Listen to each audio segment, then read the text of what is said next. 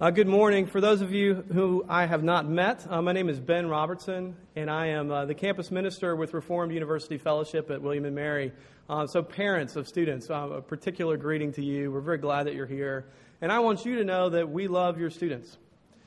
You don't call them students, you call them your children. We love your children. We're glad that they're here. This is a community of people who love college students and love the College of William & Mary.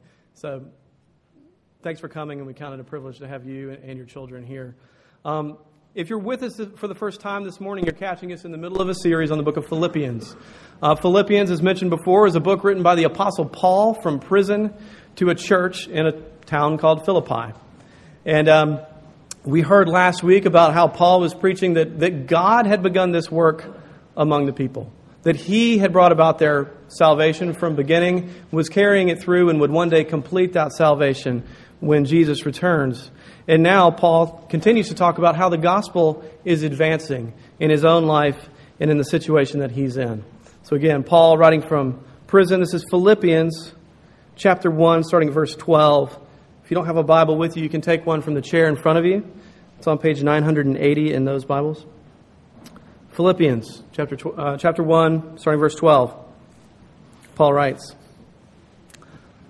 I want you to know, brothers and sisters, that what has happened to me has really served to advance the gospel, so that it has become known throughout the whole imperial guard and to all the rest that my imprisonment is for Christ.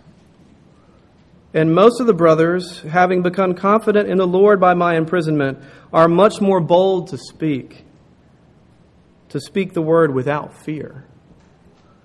Some indeed preach Christ from envy and rivalry, but others from goodwill. The latter do it out of love, knowing that I am put here for the defense of the gospel.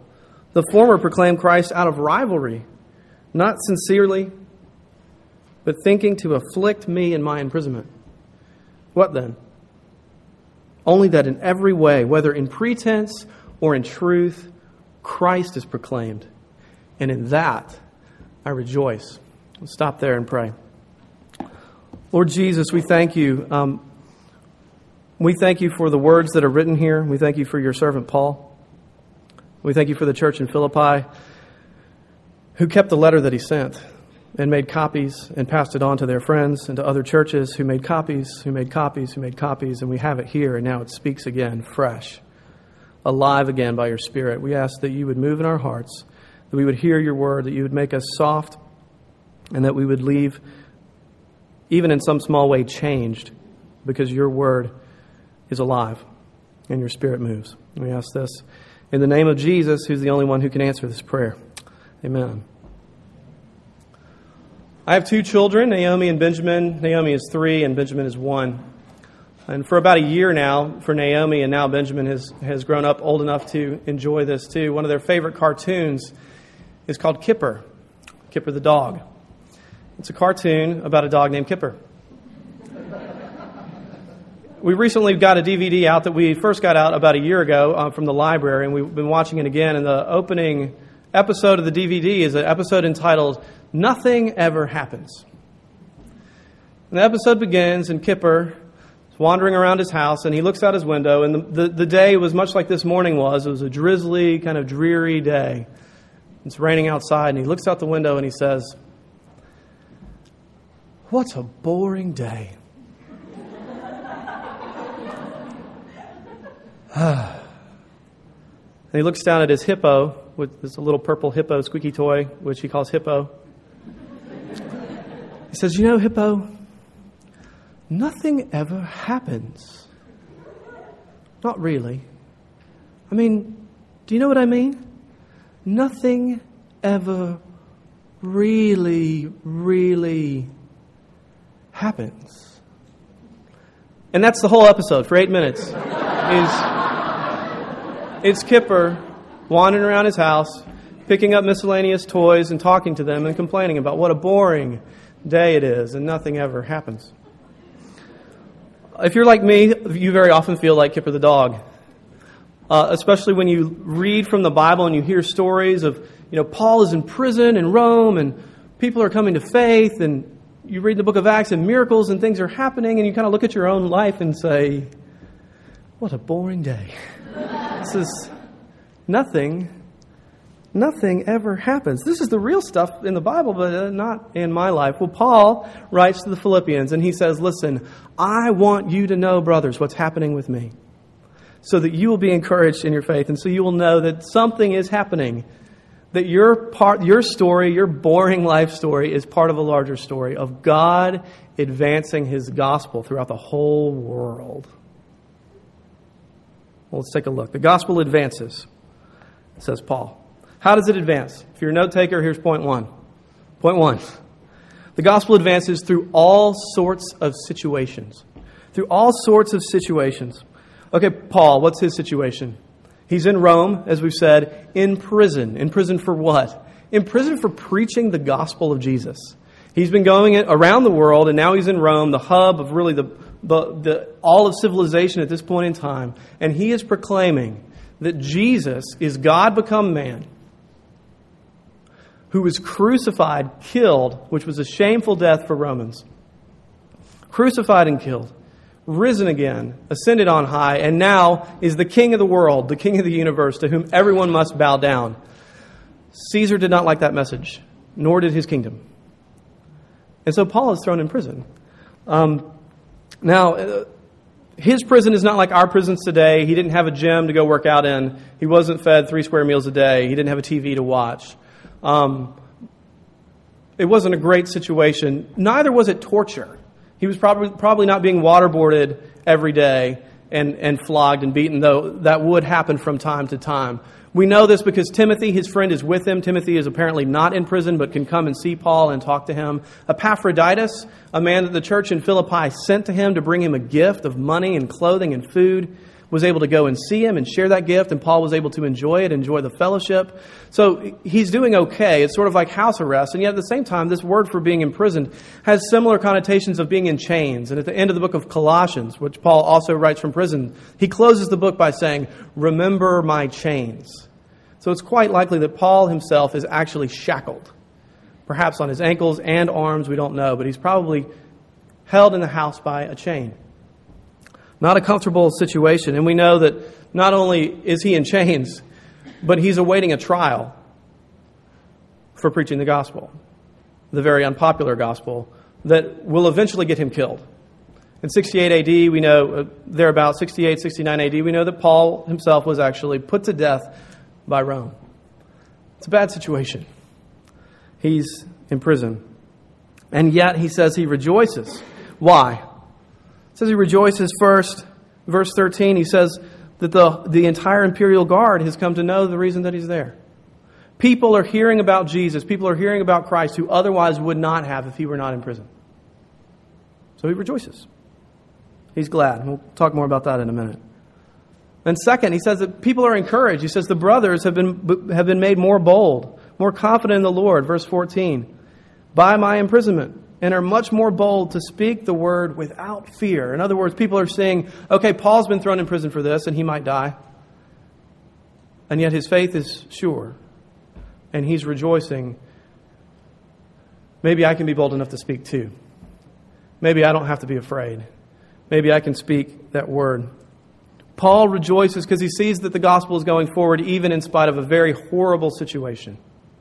He knows that his circumstances are not arbitrary, that they're not for no reason, that he's there for a purpose, and that gives him joy. Well, what's your situation? Unless you're listening in online, as we put these sermons online, you're probably not in prison because you're here. But certainly you have situations in your life that you'd rather do without. Some of you have lost jobs in the economy or taken significant pay cuts, and you don't know how ends are going to meet, and you don't really like that situation, and I don't blame you. Paul would have never signed up for chains. Give me the chains. No, it's a bad situation. Some of you are single and you wish you were married. Some of you are married and wish you were single. Right? Both very painful and hard. You might be a William & Mary student and you wish you were a Harvard student. A real Ivy instead of the state Ivy. Here you are at William & Mary. Wish I weren't here. Or you've been stuck in a job for 10 years and you're looking back on it and saying, why am I here? Why did I choose this career? I regret this. I don't want to be in this situation. Paul's word to us here, though our situation is not just like his, he's saying, listen, look at mine. I want you to know, be encouraged. It's not arbitrary. God is using your situation, your life, your situation, your circumstances, in part to further the gospel, in part to encourage other people. Look for it, and look for it in the lives of others. Okay, you may say, okay, Ben, I can understand how God can use certain circumstances, and that He's advancing the gospel. I understand. I believe that. That's probably true. The second point. You may say, what about these people in my life? I can deal with the situation, but I cannot deal with the people. Well, second point. The gospel advances to all sorts of people. To all sorts of people. Again, verse 13, Paul says this, it has become known throughout the whole imperial guard. The imperial guard, who were people who were very unlikely to hear the gospel message. They were important people. It was a position of status and importance and power and wealth. These were the guards of Caesar's own house, the imperial guard. They were the upper crust of Roman society. Probably not going to be interested in some fringe Jewish movement with a prisoner rambling on about some crucified king. And yet through the very situation that Paul is in, that is how they come to hear about Jesus. I have a friend named Andy. He's an RUF minister as well in Florida. And actually, my wife and I, Dawn, we knew his wife when we were in college. We worked at a camp together, which is where Dawn and I met. And then Andy and I met through RUF training. We came into RUF at the same time, Reformed University Fellowship. And after we talked for a while, we realized we were already friends and didn't even know it. So our wives were friends. Well, about a year ago, they live in Orlando in a suburban neighborhood. They started having problems with their neighbors. Everyone probably has some kind of problem with their neighbors at some point in their life, but few of you have probably experienced this. They live in a suburban neighborhood, like a normal neighborhood. And their neighbors had farm animals, like goats and chickens and cows and horses in an Orlando suburb neighborhood. Okay? And these animals would wander, of course, into their yard. And so Andy, who's pretty crafty, he puts up a fence. He builds it himself. The day after he puts up the fence, he looks out the window and sees a horse tied to the fence. And it's still, the concrete's still setting at that point. And he wrote in an email, this is a pretty good fence. I'm pretty good. I'm a pretty good, craftsman. But this fence was not designed for holding horses, right? When they pull on that rope. Well, it got worse. The situation continued, and they discovered that the reason that these neighbors had farm animals is because they were sacrificing them. Literally. Here's an email from dated about a year ago, a direct quote that he sent to me. Sacrifices are going down outside my front window as I type. Wow. These are his neighbors. These are the people in Andy and Kelly's life. Now, of course, that's comical at one level, so bizarre, yet it was a scary situation for Andy and Kelly. They had a small child, a baby. They were worried. They didn't know how to interact in this way. And, of course, tragic that their next-door neighbors are part of some very strange cult killing animals in neighborhoods. It's disturbing. And yet, God had Andy and Kelly right there. For a reason. They were able to at least have conversations with these neighbors. I wish I had the story of then they came to faith and stopped killing animals, and that's not how it went. But at the same time, it was a very strategic point in his life, both to get to know other neighbors who were sort of commiserating and watching as Andy interacted and tried to work things out. The gospel was being proclaimed through Andy and Kelly, even to all sorts of people. The imperial guard, Caesar's guards, they were unlikely. They were not the sort of people that you would think that you would have access to, and yet Paul's situation puts him right next to them. And you have to wonder about the Philippian jailer that we talked about some last week. From Acts 16, when Paul first came to Philippi and was in prison, and was miraculously set free. And this jailer, this guard, comes to faith through meeting Paul. And he had to be in the church when this was read the first time. And he had to sort of laugh to himself and say, there it goes again. The jailer's coming to faith. The guard believing in Christ. Because this is, of course, as we mentioned before, a missionary letter. And when we get missionary letters, we get excited, don't we? If you're a believer, you get this letter from someone who's in some distant country and they're just trying to get to know people and talk to them about Christ. And they send reports in their letters, little stories like, hey, I met a friend at the mailbox the other day and we got to talking about soccer. And then we're going to have tea to talk about soccer some more. Will you pray about that? And we get the letter and go, all right, they're talking about soccer. Who knows where that might lead? And we get really excited. And we should. We should be glad. We should pray. We should have joy. Who's in your life? Who are the unlikely or the likely people? He says not only the Imperial Guard, but to all the rest. Who are the people in your life that you meet for tea, to talk about soccer? Maybe God is working in your own life in that exact sort of way. And now, you're not Paul. You're not an apostle. Not everyone's called to full-time missionary work. I'm not asking you to go badger your neighbors. But at the same time, to know that God is working. God is advancing His gospel to all sorts of people. Or maybe you're here this morning and you're saying, hey, I'm the unlikely one. Or I was the unlikely one and Jesus found me. Or you're here and you really can't even believe you're at church. Part of what this text is asking you to consider is maybe that's not a coincidence. Maybe the circumstances of your life, the situations in your life, the people in your life are all a part of God pursuing you because He loves you, because the gospel of Jesus advances. Okay, you may say, okay, Ben, I get that God can reach anybody, that He can use any kind of circumstance. But again, I'm not Paul. I'm not a missionary. Not me. I'm not cut out for this. You need to hear the last point, third thing. The gospel advances through all sorts of situations, to all sorts of people, and through all sorts of people. The gospel advances through all sorts of people. Look at what Paul says, verse 15.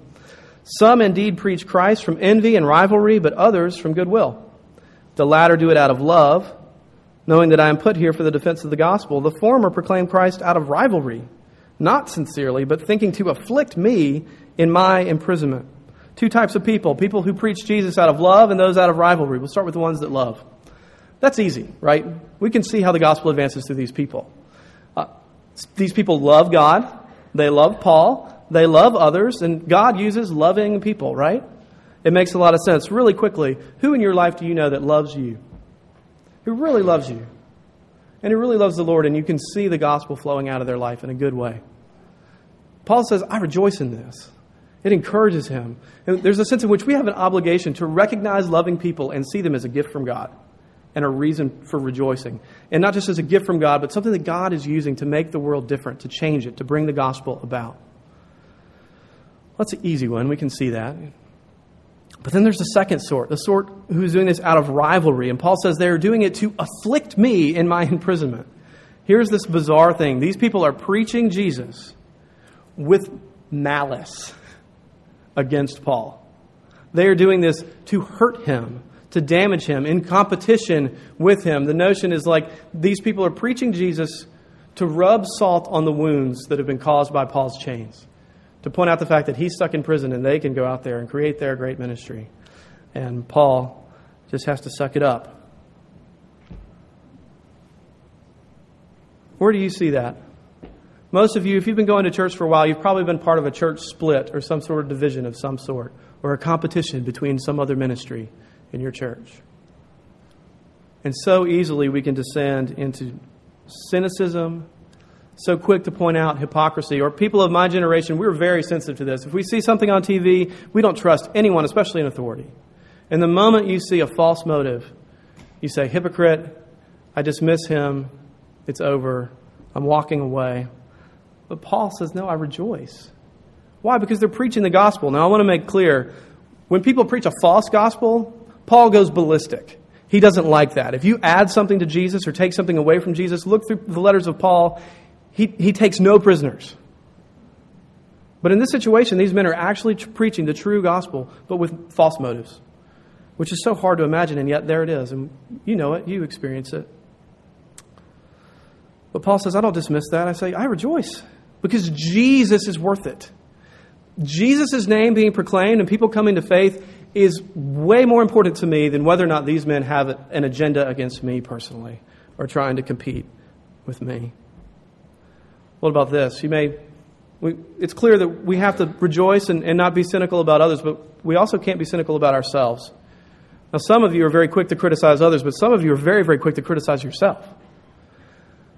I don't want to speak into this person's life because I don't want to sound phony. I don't want to be fake. I have mixed motives. I have this weird agenda, and I'm uncomfortable. And so I'm just going to back off and not get involved. God isn't going to use me. It's essentially what we're saying. Part of Paul's message to us there is get over yourself.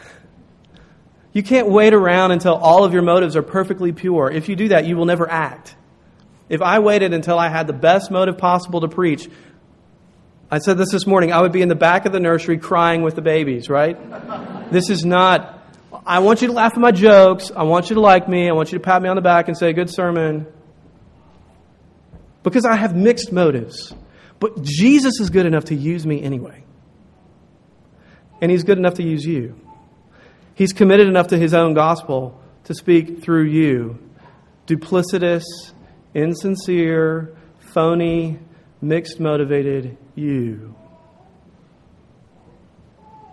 Paul says, when he looks at that, people preaching to afflict him, he says, I rejoice. I'm in prison, in chains, but I'm full of joy. Why? Verse 18, what then? Only that in every way, whether in pretense or in truth, Christ is proclaimed, and in that I rejoice. That Christ is proclaimed. Christ who entered into the worst possible situation on the cross, suffering human torture and the wrath of God Himself to reach unlikely people. Unlikely people like Paul, who once persecuted the church and Christ Himself. Unlikely people like you, unlikely people like me, through the most unlikely means, a death and a resurrection to bring about the salvation of people. It's almost comical at one level, but true. Paul rejoices when the gospel advances because the advance of the gospel looks a lot like the gospel itself. About Jesus coming to unlikely people in grace.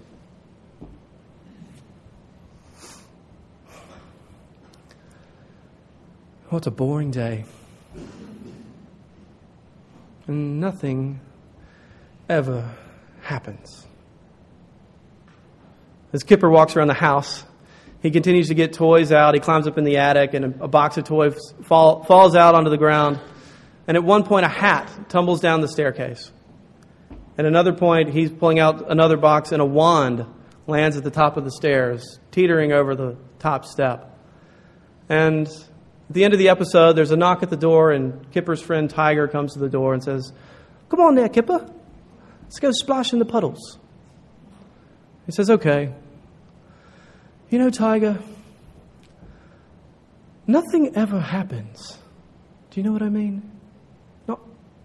Not really." And as he's saying this, he shuts the door behind him to go splash in the puddles. And at this moment is the point when Naomi and Benjamin, every time they've seen it, this is the point where they perk up and they get smiles and go, ah. Because the music changes and the door slams and the wand is shaken off that top step. And it goes down the steps and taps the hat. And as Kipper is still talking outside, you can hear his voice trailing off about how nothing ever happens. And this day is so boring and nothing meaningful ever happens.